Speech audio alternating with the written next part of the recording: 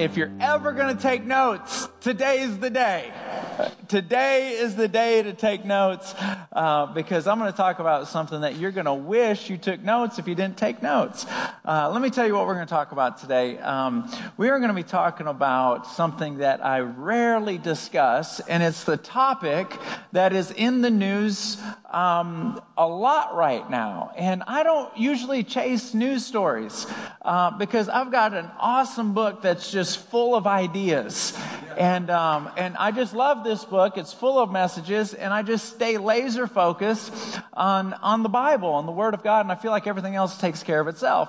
But the Supreme Court just passed this ruling on same-sex marriages, and I'm going to talk about that today because I feel like the church is confused.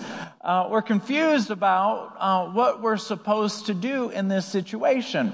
And the reason why we're confused is there is a scripture, and I thank God for this, but there's a scripture that's been embedded into our soul. If you've been coming to church for a while, this scripture is in you.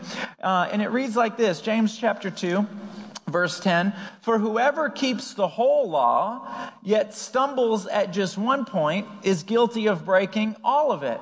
In other words, if you break one law, it doesn't matter which one it was, you're a sinner and you need Jesus Christ to forgive you. That's the bottom line. And so it's just such an incredible scripture because that forces everybody not to judge anybody. It's almost like if you go to the Houston State Prison. Is there a Houston State Prison? Huntsville.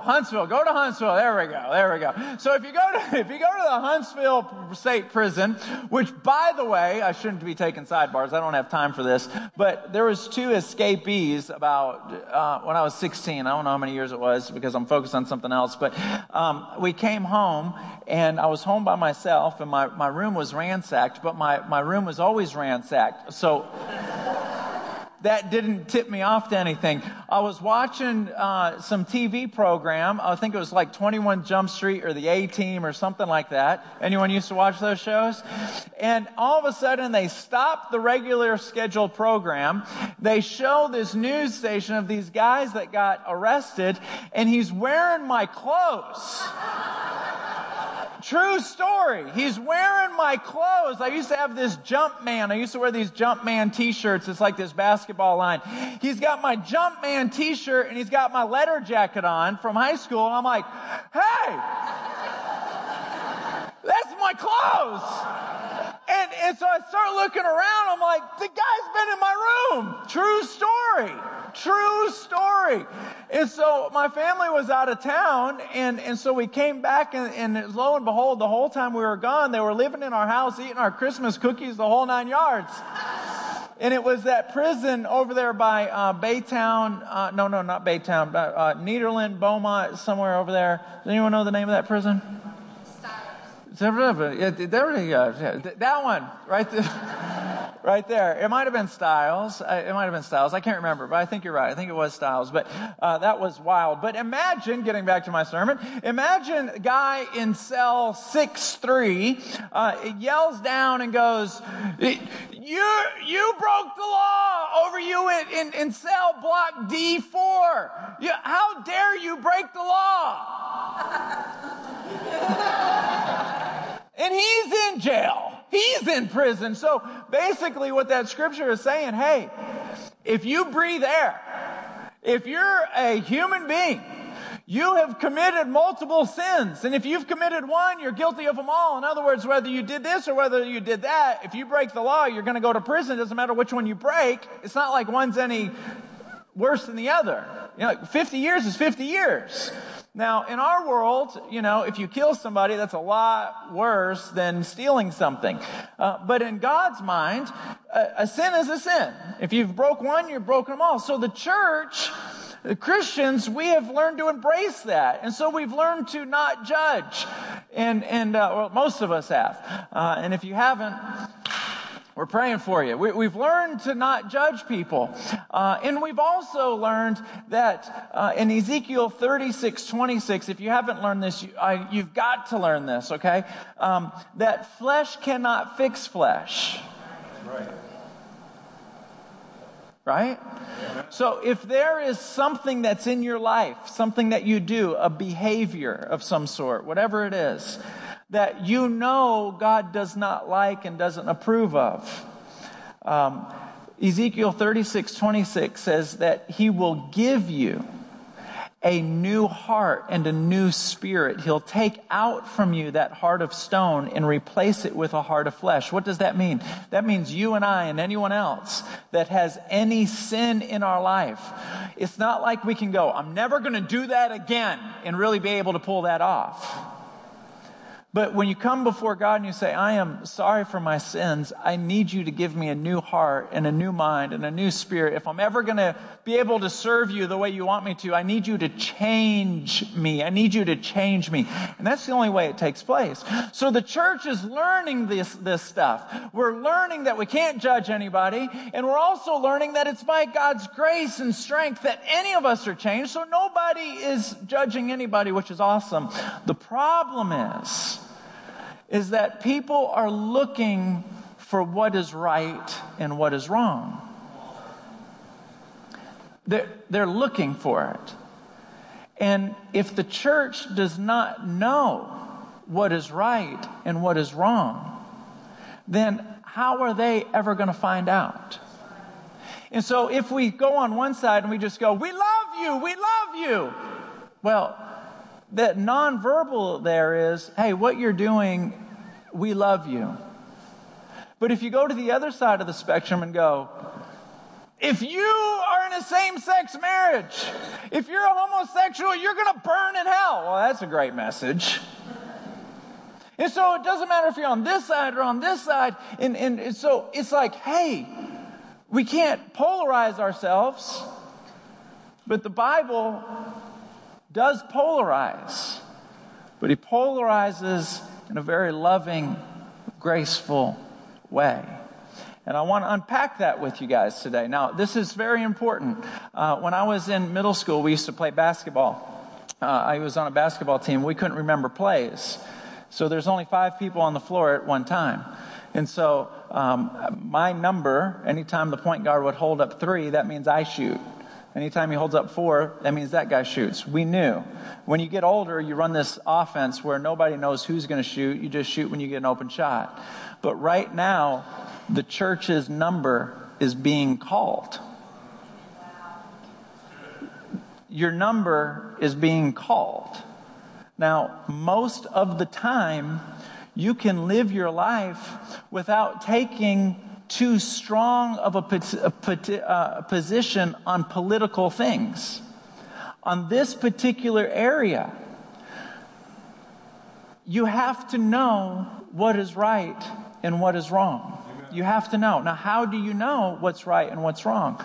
Well, it determines on what your compass is. Let's just imagine, does anyone here hunt deer or bear or anything like that? I've got a cousin of mine who hunts bear with his father. And they were telling me this story that they went to Michigan. They got dropped off in some helicopter or something, and they pulled out their compasses and they decided that at 5:00 the next day, one would go this way and the other one would go that way, and they would meet at these coordinates, north whatever. And they said, okay, all right, see you tomorrow. And they went separate ways, both carrying a gun, and went hunting for bear. And I'm sitting here thinking, okay, A, you're crazy. Like, if I'm hunting for bear, I've got a friend leaning up against my back, and we're like walking around like this. We're not separating. That's baloney. But let's just say, hypothetically, the father had a compass where north was pointing that way, and the son had a compass where north was pointing this way. At some point, they're going to have to agree on what the compass is saying. What compass are they going to choose here? You got to have to agree here. Because your compass says west, this compass says north. You're going to have to agree on which compass you're going to use. As as your pastor, if you're visiting here, I know I'm not your pastor, but you just need to hear me say this. You have got to determine what is your compass. That way, when somebody asks you a question, you look at your compass. You got to figure out what your compass is. Now, here's the thing. I talked about this last week or the week before. I need to talk about it again. There's only 2 compasses to choose from. There's not 50. I went to Walmart and bought this morning. There was like 12 compasses to pick from. When it comes to moral position, what's right and what's wrong, you have 2 compasses to pick from. The first compass is a personal world view. That's the compass you can pick. A personal worldview is when you determine what is right and what is wrong according to how you feel, what you believe. It's your mind, what you think is right. I was watching Oprah a few years ago, and I heard Oprah say, I just believe. Anytime somebody says that, I hit the right away. I just believe that there are lots of different ways to get to God and lots of different ways to get to heaven. She has a personal worldview that is her compass. A biblical worldview says, no, I know that's what you believe and that sounds beautiful and that sounds awesome. But the Bible says that no man comes to the Father except through the Son. In other words, unless you have a relationship with Jesus, you don't get in. That's right. So now we've got 2 opposing views. One person would be using the Bible as a compass, and the other one is using what they feel is a compass. See, a lot of times we want God to be the kind of God that we want Him to be, but not the kind of God that He is. Are you with me? Yeah. Like, I would like Allie to be okay with me leaving my socks and underwear on the floor. I would like for her to be okay with me not doing the dishes ever, and she does it all the time. I would like for her to be okay with these things. She's not. Amen. Do you see what I'm now? I can work my brain to death in the remainder of our marriage of trying to shape her and mold her and work her, and I can wear her down. Probably not. She's a strong girl. But God is God. And you can't make God into the kind of God you want Him to be. If we had that option, well, shoot, I would talk to Him about caloric punishment. Because right now, if you eat a lot of calories, I would like to be able to eat chocolate for breakfast, lunch, and dinner and have no caloric punishment at all. I know that's a silly example, but you get my point. There's things that I would like to talk about too. I would like to say no babies ever die. Ever, period. End of discussion. That's not up for discussion. For whatever reason, the world is wired up this way. And I cannot change who He is. And so we got to figure out, do you serve Him because He's great? Because He died for our sins? Does He love us? Yes, He loves us. Will He help us in our weakness? Yes. Does He care for us? Yes. Does He see the areas? Now this is very important. Sometimes we have an appetite for sinful things. You know what an appetite is? It's when you're craving chocolate. You crave a sinful thing. But you know that God doesn't like it. Now what do? I just want you to know, all of us are in that boat. That's right. All of us. Doesn't matter what sin it is. We have to come to God and say, God, I know that the way I am is not the way you want me to be. If you don't do that Ezekiel 36:26 thing, where you pull out the bad stuff and stick in the good stuff, I'm in deep trouble. I need your help. Can I just tell you, I prayed that prayer for me. Something came to my mind that's a part of my life, and I was driving to church this morning. I was like, God, I need you to rip that out of me. Yes. This is all of us. Now, this is what I want to talk about. I'm going to talk about 4 areas that people who say that homosexuality is okay, how they use the Bible to support their belief system, and it's wrong. Why am I going to spend time on that? Because your number is being called. Come on. That's right.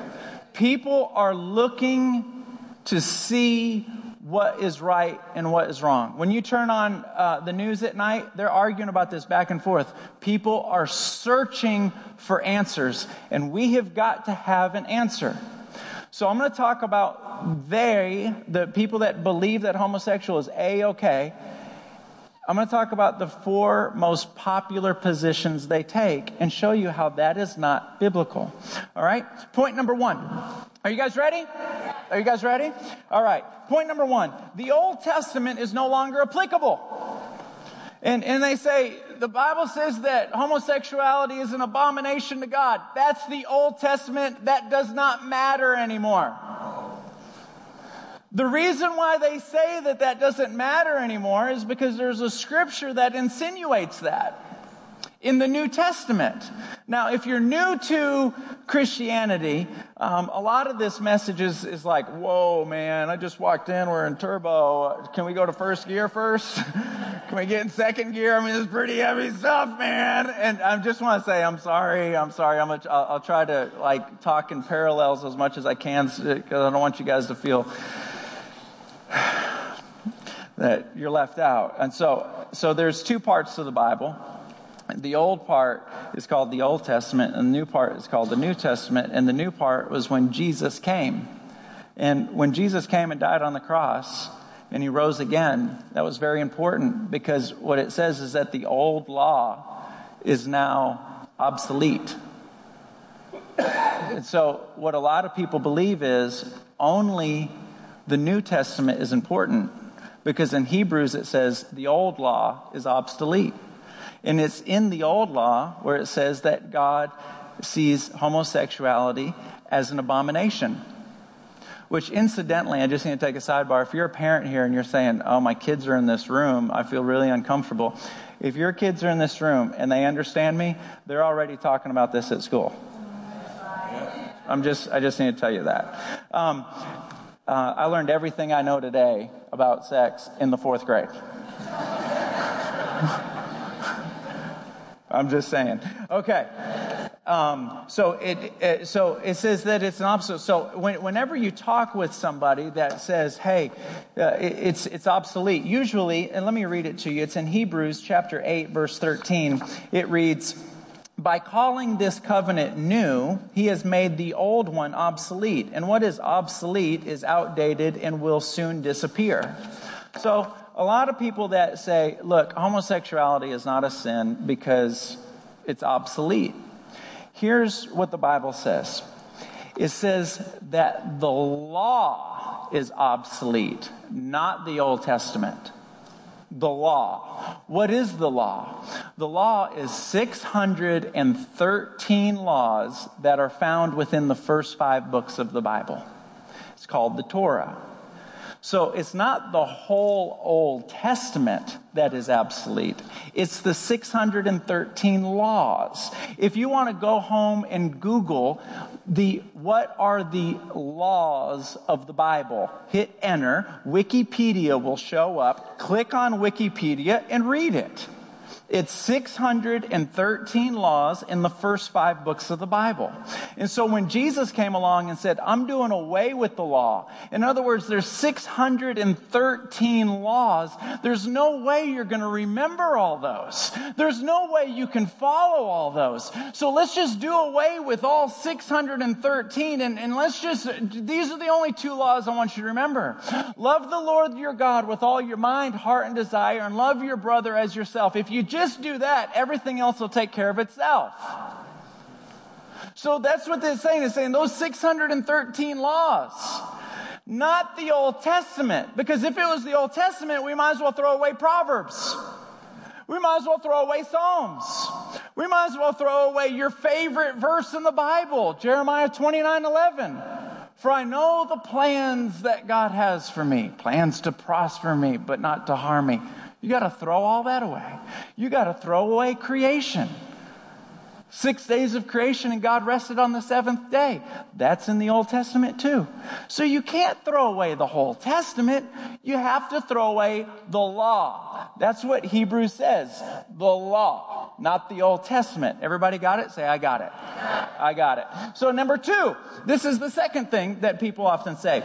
Jesus never mentioned homosexuality. So if Jesus didn't preach about it, why are we preaching about it? Now, how did I hear this argument? Funny story. Allie was in Canada, so I decided I was going to go on a spiritual retreat in Galveston.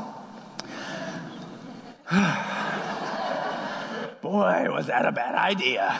So there was somebody in the church that had a lake house in Galveston, and they let me borrow it. Can you call a lake house in Galveston an ocean house? Beach house. You can tell I'm real familiar with this stuff. Beach house. And so I was like, I'd love to borrow your beach house for the weekend. That'd be awesome. I'm just going to pray all day long and read the Bible. So I get out there. I had trouble opening up the door. I couldn't figure out where the key was. Renee, are you here? It was their beach house. Why don't you guys stand up real quick? So, yeah, okay, you don't have to stand up. So thank you very much for the beach house. So I'm at their beach house, and I couldn't figure out where the door. I had to open up the door. They gave me directions. I couldn't remember how to do it. So this nice lady next door says, "Hey, what are you doing?" I'm like, "Oh, geez. What are you doing? What are you doing over there? What are you doing?"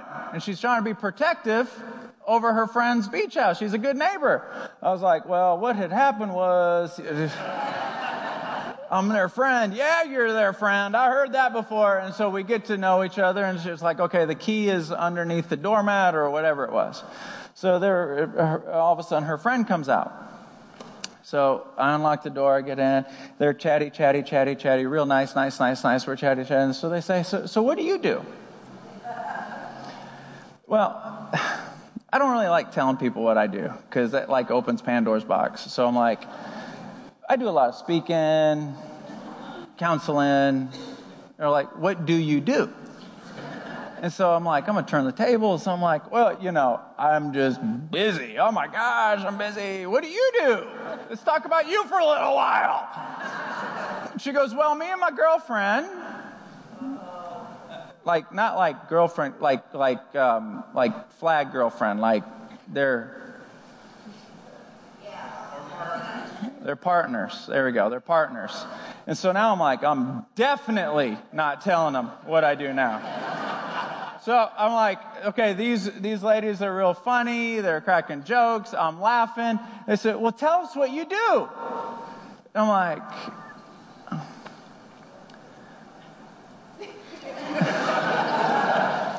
I'm a pastor. Oh, effing son of a blank and a blank, blank, effing blah, blah, blah, blah, blah, son of a... And I'm like...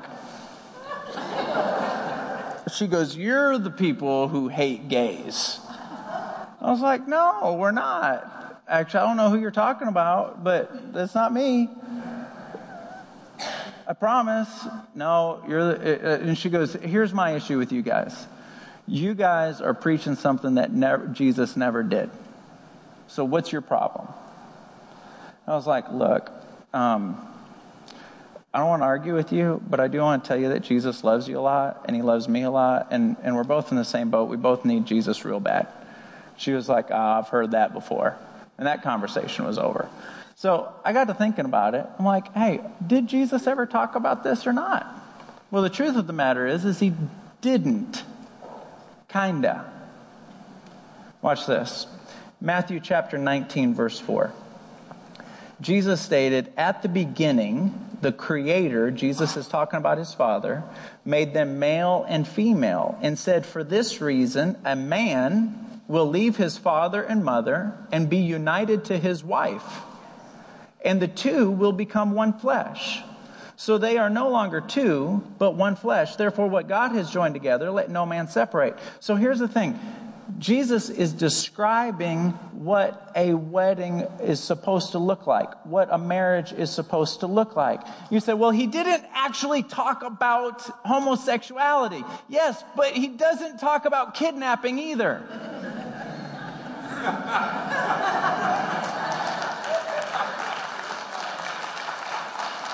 Here's the deal. The Bible is not a book of rules. It's not like the Constitution of the United States that tells you what you can do and what you can't do. That's not what the Bible is. The Bible is 66 books inside one. Just like when you went to college, you had to buy a book of short stories, and there's 100 short stories inside of one book. There's 66 inside of one book. All of these stories, they have the same theme. They all have the same theme. It's about restoration. It's about taking somebody that's lost and bringing them to God. If you read all 66 books, it's just the same, different names, different people, different time, same thing. He loved that person so much that he pulled them out of sin and pulled them to himself. And so here's the thing. This Bible, this book is not a list of rules. This is an invitation to have a relationship with Jesus Christ. Amen. When you read this book, you learn what he is like. And then you have the choice on whether or not you want to serve him or not. But this book describes what Jesus is like. You can't change it. You can't edit it. You can't add to it. You can't subtract to it. It's cover to cover. Now, here's the thing. This is what's supposed to happen. If I were to cook pizza for my wife tonight, like that would happen. But if I were to cook pizza for my wife tonight and I sprinkled it with anchovies, my wife has never, ever told me I hate anchovies.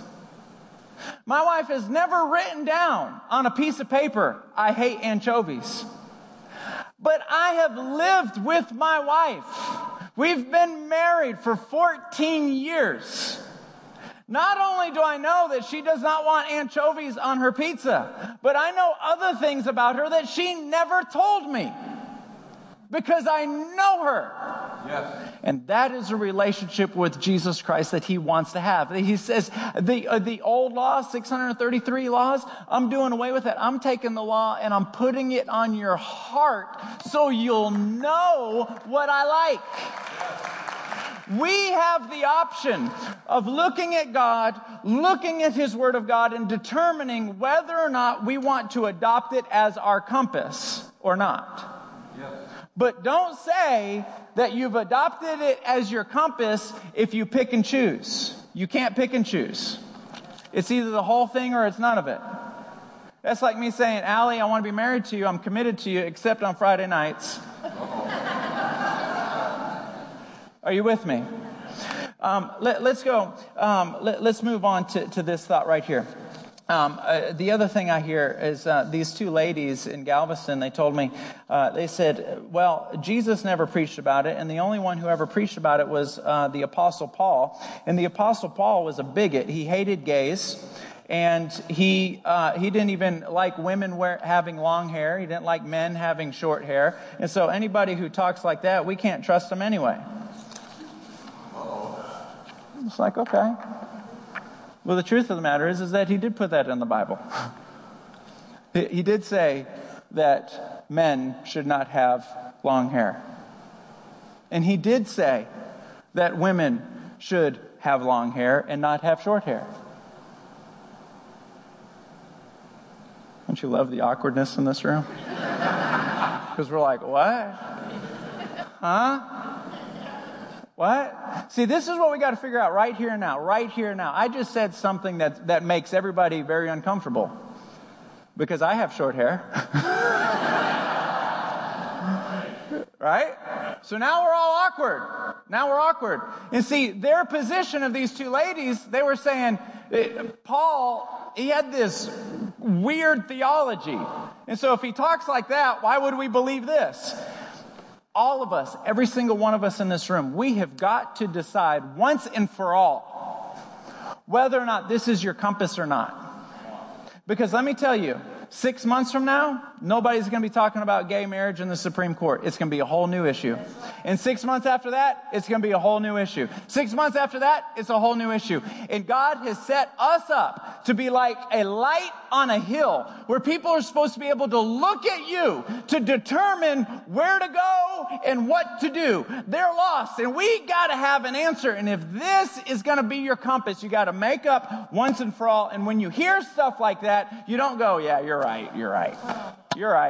Paul's a knucklehead. You've got to be able to back up and say, one thing I know in my heart is that the Word of God is real. Now I'm confused with my head. I need to go figure this out. So, let me just tell you. Clearly, it's okay for men to have long hair. Because God told Samson, don't cut your hair. John the Baptist was not allowed to cut his hair because God told him to. So what do we got now? Now we got an interesting situation. Now we got to go, I got to figure this out. You don't pitch the whole Bible just because you don't understand something. Right? You back up and go, what is going on here? What is happening here? The issue had nothing to do with hair. The issue was the church of Corinth, they were rebellious. They talked bad about each other all the time, and they were insulting each other all the time. They didn't honor the Word of God at all. And women actually got themselves in trouble by not having long hair. Let me explain to you. This is a story that I read by Dr. Roger Barrier. He just had this experience a short time ago. His wife's name is Julie. Julie and I got lost in a giant bazaar shopping mall in Turkey. I'm not surprised. It is 20 acres covered shops and it is 20 acres of covered shops and eating places with streets traversing, twisting, and twirling pathways of lostness. We exited onto a back alley. Men were sitting around, smoking and joking, as Julie and I uncomfortably walked by. As we passed, they began to make the most vulgar, inappropriate, and crude sexual offers of what they wanted to do with Julie. I remember thinking, don't they understand that she's with me? I am here to protect her. They ignored me and continued their sexual assaults on Julie. We were running the gauntlet. When we exited, Julie went immediately to a street vendor and bought a scarf. All comments and innuendos ceased as we continued shopping with her head covered. It's an issue in that part of the country of safety and protection. Let me just say, it is extremely difficult in those days to be able to look at a woman that was covered up. And he lived in Turkey. This was the culture. If you go to Israel today, has anyone been to Israel? Anyone here been to Israel? It's not like the United States of America. It is a third world country. That is a different world out there. When I go to Guatemala, it's not like I can say, you know what you guys should do is open up a Subway. It's a different world over there. And some things are just cultural. Here's another thing. It also is an issue of modesty. Let me read this other account. I recently attended a worship service where a mom and a daughter played a classical piano duet as part of the service. The daughter was a piano prodigy. Her playing was incredible. So were her legs. Whether or not she should have covered her head, I don't know. But she at least could have covered her legs as she tickled the keys. Little worship occurred as everyone around me was whispering about her tiny skirt. What a contrast to the 16-year-old 20 feet away who knew how to bring glory to Jesus by not focusing on herself. Covering the head was an issue of protection and modesty. These are still issues today. So if you go, wait a minute, why are you outruling the head covering? Why don't you outrule the law too? Well, no, hold on a second. We're talking about modesty. And guess what? In 2015, modesty is still a big deal. The Bible is still true. And so when Paul says these words about homosexuality, you can take it for face value. Do you know who recruited Paul? Jesus. Do you know who mentored Paul in the desert of Arabia after Jesus died for 3 years? Jesus. He came back to earth and mentored him for 3 years one-on-one. So when Paul says what God wants, we can accept that as truth. This is what Paul said. He says this, and I got so many notes up here, I don't even know where I'm at anymore. I usually preach with 3 notes, but I didn't want to come up here empty-handed. 1 Corinthians, 3 pages of notes. Now I have like 17. 1 Corinthians chapter 6, verse 9. Or do you not know that the unrighteous will not inherit the kingdom of God? This is in the New Testament. This isn't the law. Do not be deceived. Now watch this list. Neither the sexual immoral. This is whether you're sleeping with a guy this is same sex, opposite sex, outside of marriage, sexual immoral, nor idolaters, nor adulterers, nor men who practice homosexuality, nor thieves, nor the greedy, nor drunkards, nor revelers or swindlers will inherit the kingdom of God. This is in the Bible. It's in the Bible. Watch this. In Romans chapter 1, verse 26. For this reason, God gave them up to dishonorable passions. You know what gave them up means? He's pulling on their conscience, pulling on their conscience, pulling on their conscience, and then he just goes like this. I'm done. And that's why people stop feeling bad. So he gave them up to their ways. For their women exchanged natural relations for those that are contrary to nature. And the men likewise gave up their natural relations with women who were consumed with passion for one another, men committing shameless acts with men and receiving in themselves the due penalty for their error. So what's happening here? The Bible is abundantly clear that homosexuality is a sin. But watch this. Did you notice that homosexuality was in a list? It wasn't standing alone. We cannot take homosexual lifestyles, put them over here, and judge the mess out of them, and ignore the fact that there's a long list of things that are just as wrong. Just as wrong. I talked about this at the beginning. Though, if you breathe air, we need the blood of Jesus to forgive us. If you are a human being, you need mercy on your life. I need mercy on my life. There's not categorical sins. They're all wrong. We all need Jesus. Now, here's the thing. What point was that? Oh, it was number 3. This is my last point. Sodom and Gomorrah. How much time do I got? I'm 3 minutes over time. Sodom and Gomorrah. A friend of mine shared this with me, that Sodom and Gomorrah in the Old Testament, that this city was known to be a homosexual city, and God destroyed them. But a friend shared this with me and said, the Bible never said that they were destroyed because they were homosexual. And if you read the Bible in Genesis chapter 19, you will find out that that is exactly right. That there's no conversation about homosexuality at all in the entire story, the entire account. If you don't know about Sodom and Gomorrah, let me catch you up. 2 angels came down to the earth disguised as men. There were other men in the city that saw these 2 men, and they thought they were gorgeous. And so they banged on the door of the house that these 2 angels were in. They said, let these 2 men out so that we can have, and the Bible says, our way with them. And if you read other translations, they wanted to rape the 2 men. And so the article that my friend sent me said, obviously, gang rape is wrong. No one's arguing that. But they weren't wrong for being homosexual. And then the article shares this scripture right here. Let me see if I can find it. Ezekiel chapter 16, verse 49.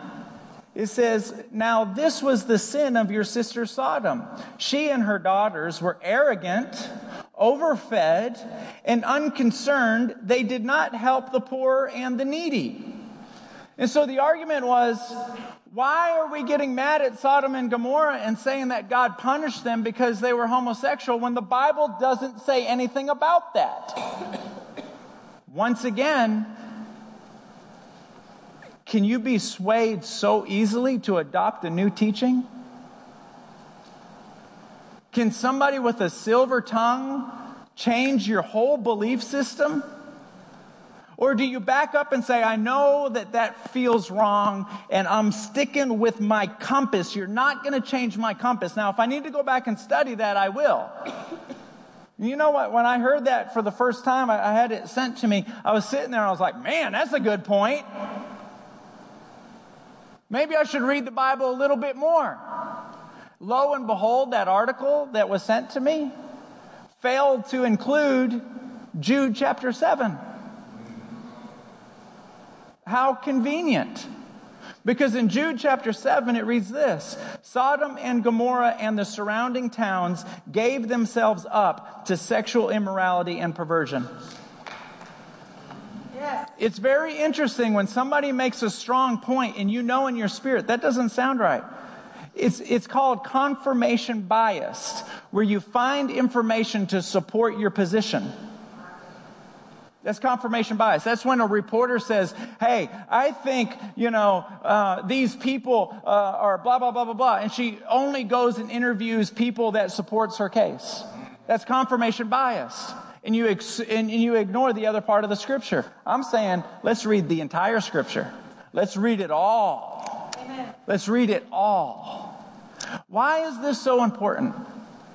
This is so important because Jesus' blood cannot go to waste. He died on the cross, and I need His blood. I need His blood today, and I'm going to need it tomorrow because I'm imperfect and I make so many sinful mistakes. I need His blood. You need His blood. Amen. People who have anger issues and murderers and liars and deceivers and homosexuals, they need His blood. Even more or equal to needing to be forgiven, we need His help to change us because we can't change us on our own. That's right. Do you know how disappointed I was when I found out that carbohydrates was bad? The only carbohydrates out there that are good are vegetables. And guess what? I don't really like vegetables. And so all bread and all pasta is bad. Well, guess what? I'm Italian. I got carbohydrates in my DNA. It's in my DNA. And so now I got to stop eating what my parents are carbohydrate freaks. How do you change your appetite? Well, obviously, it's a parallel. Flesh cannot fix flesh. We have to come before God and say, I need you to change me. Now, listen to me. Somebody has got to tell the people that you live life with, hey, this is what the truth looks like. Now, I want to share with you a video clip. Billy Graham never, ever, ever, ever sidestepped an issue. He never, ever, ever sidestepped an issue, and the most famous people wanted to talk to him because people are craving the truth. They're not craving acceptance, they're craving the truth. Amen. And little do they know that the truth is accepting. Watch Billy Graham. Watch this. You don't have to teach a child to be bad. You teach a child to be good. The child will automatically lie. A child will automatically slap its mother. And the Bible teaches that we have this thing down inside of us. This is what Christ taught. This is what the Bible teaches from Genesis to Revelation, that we have a disease. And this is why Christ came that first Christmas. That's what Christmas is all about, that He came to save us from this disease, because if this disease ran rampant in the world, it could destroy the human race. The old-time revivalists had a really healthy belief in hell. If one is unable to take this leap into the dark and dies out of grace, do you believe in hell? I believe that Jesus talked about hell. I believe that he taught that there was a hell in this life and a hell to come. Now, what form that hell takes in the future, we have a great deal of symbolic language in the Bible to describe it, and I would not try to describe it at all. But I do believe that there's an eternity, a heaven and a hell. You would be prepared to call it an eternal torment? I would be prepared to call it the words that Jesus called it. He used the words condemned, he used the word lost, he used the word hell, whatever he might have meant by that. It's not a matter of what I believe, it's what the Bible teaches. And the Bible teaches that premarital sex relations are wrong. Yeah, that's funny. To me, that would be like, like driving a car, getting a driver's license without a learner's permit first. Let's just see now. We have to have rules to live by. And what we're saying is we're going to play a baseball game without any rules. We're going to play a football game without any rules. We're going to live a life without any moral rules. Well, God has laid down certain rules and said if you want the best of life and you want complete happiness and fulfillment, live by these rules. And one of those rules is that thou shalt not commit immorality. But wait a minute. But if say you're dating a girl, right? Well, I don't intend to date anyone. No, but I mean... All the way God was teaching Israel, all through the Old Testament, that there was one God, only one, that we're to serve and we're to worship. Right, and that doesn't seem to you as, say, an egomaniacal position. On God's part? On God's part. Oh, no, God is perfect. Yeah. It's funny, when I look in the mirror in the morning, it's hard for me to believe that.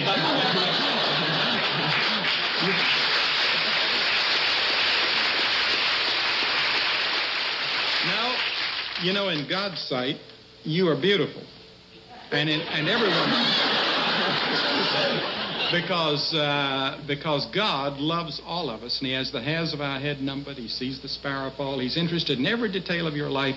He made you like you are. He made you Woody Allen, and he expects you to live up to a standard that he has made.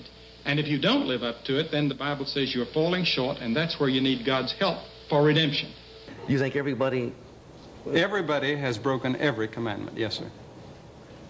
The Bible says if we break in one point, we're guilty of all. And then when Jesus came after Moses, he explained that the Ten Commandments can be broken in your heart by thought and intent. So in that sense, we're all guilty, and that's the reason the Bible says that everybody's a sinner. Even Ed is a sinner. Well, that comes as quite a surprise. I guess I'm just troubled by the fact that we have to put the seed of sin in a little baby. Why don't we relax and just Well, it's not me. At this I'm telling you what the Bible teaches, not what I teach. Yeah, that's the part that troubles me. I understand. But you have to come by faith, Phil. You'll never be able to reason it out. If you try to reason it out, you're sunk. Really? Yes. You agree? Oh, yeah. Thank you. The dialogue... we're trying, Phil, what you're trying to do and what we're trying to do is to develop a God like ourselves. We do not want the revelation of God. We do not want God to say, I'm a God of judgment, I will judge you, and so forth. We don't want that. Right. We want to make God in our image so that we become guilty of idolatry, which is the worst of all sins. Yeah. What do you see your role as now, Dr. Graham? I'm going to continue to preach the gospel as long as God gives me breath. When I was asked to consider going into motion pictures in 1949 in California, that's what I told those people at that time, and I've told everybody since then. When a president has called and asked me to take a certain job or to do something, or somebody's asked me to run for an office, I've told them the same thing. And I would say it today as I said it then with even more authority. I intend to preach as long as I have the strength to do it.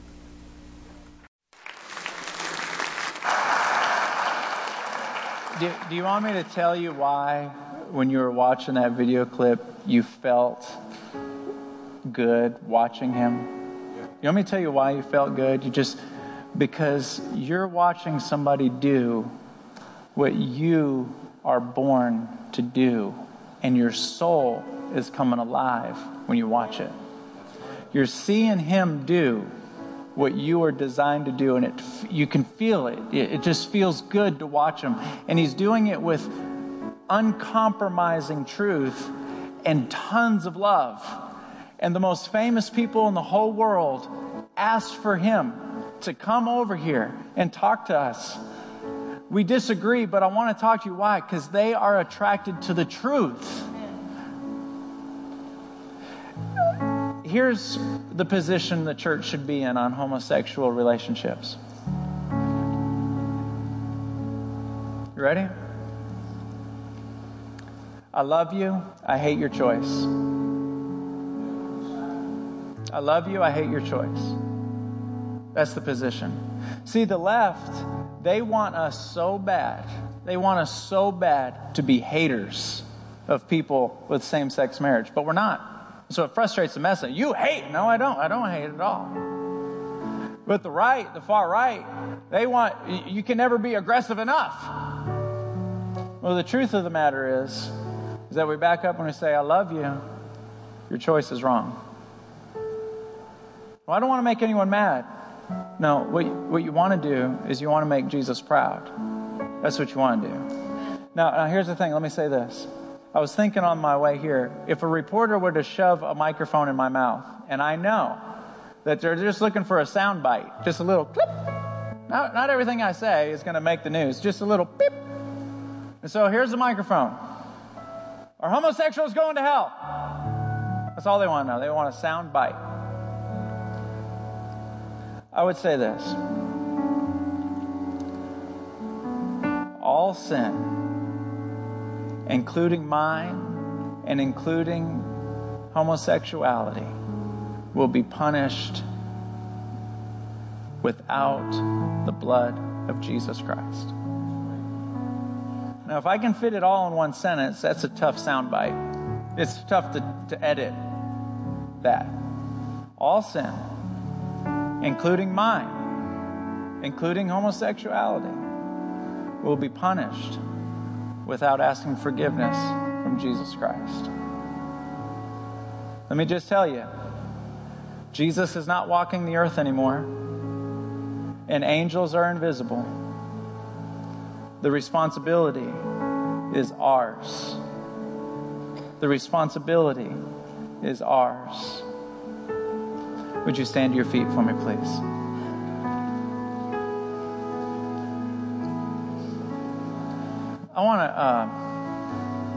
I got time for this. I need a microphone. Is this one hot?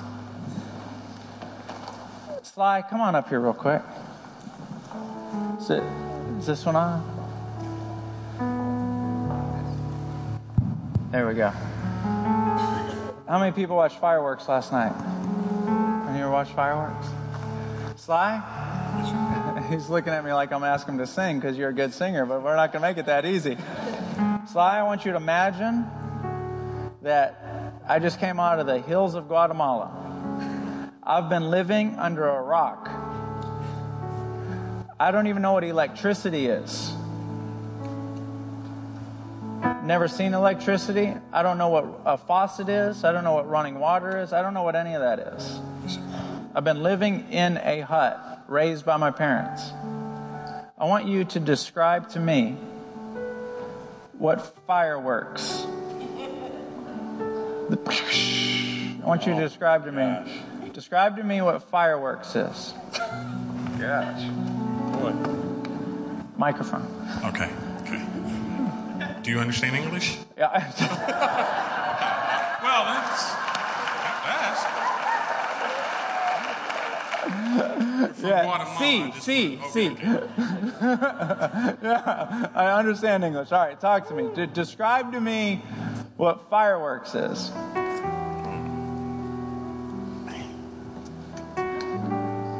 Okay. Microphone. Okay.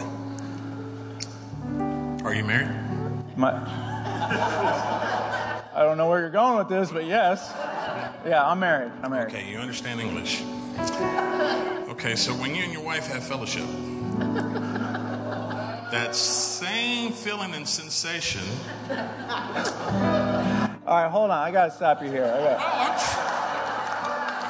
I want you to tell me. I'm trying. What? I'm trying. It's fireworks. I want you to tell me what fireworks looks like. I'm trying. Okay. With this firework, take a different route. Take a different route. Okay. Man, you just came from a hut, man. Yeah. Oh, gosh. That's hard. Oh, man. Let me see. Just start throwing stuff out there. You'll find center. Just start throwing it out there. When you look into the sky, there will be bursts of energy. And in that energy, there are different lights and colors. And there's sound that goes along with that. That sound kind of sounds like thunder, like a storm. But the appearance of the fireworks are very beautiful and very pleasant to the eyes. And if you look about 100 feet up, they appear in bursts of like stars of lights and illumination. Hold on. There's a burst. Mm-hmm. It's loud. Yes. And like stars come out of it. Well, there's different designs of each fireworks, and it depends on the designer. Hold on. There's a burst. Mm-hmm. It's a loud bang. Yes. And colors come out. Yes. Okay. Different colors, and by the design and the description, there's different kinds of fireworks. There could be big blast, and there could be smaller ones. But they're all different kind of colors. They can be purple, they can be yellow, they can be blue, they can be orange. Give Sly a big round of applause.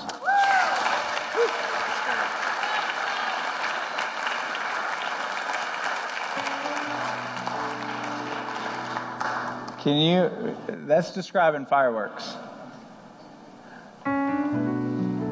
Do we now understand what the scripture means, that what God has prepared, no mind can imagine, no ear has ever heard, no eye has ever seen. We cannot wrap our mind around how incredible God is and the things He has planned for us. And we have got to stay laser focused to get as many people there as we possibly can. We are the light. It's depending on us. If you haven't invited somebody to church lately, you need to do it. If you haven't stood up for something that you believe in, you need to stand up for it.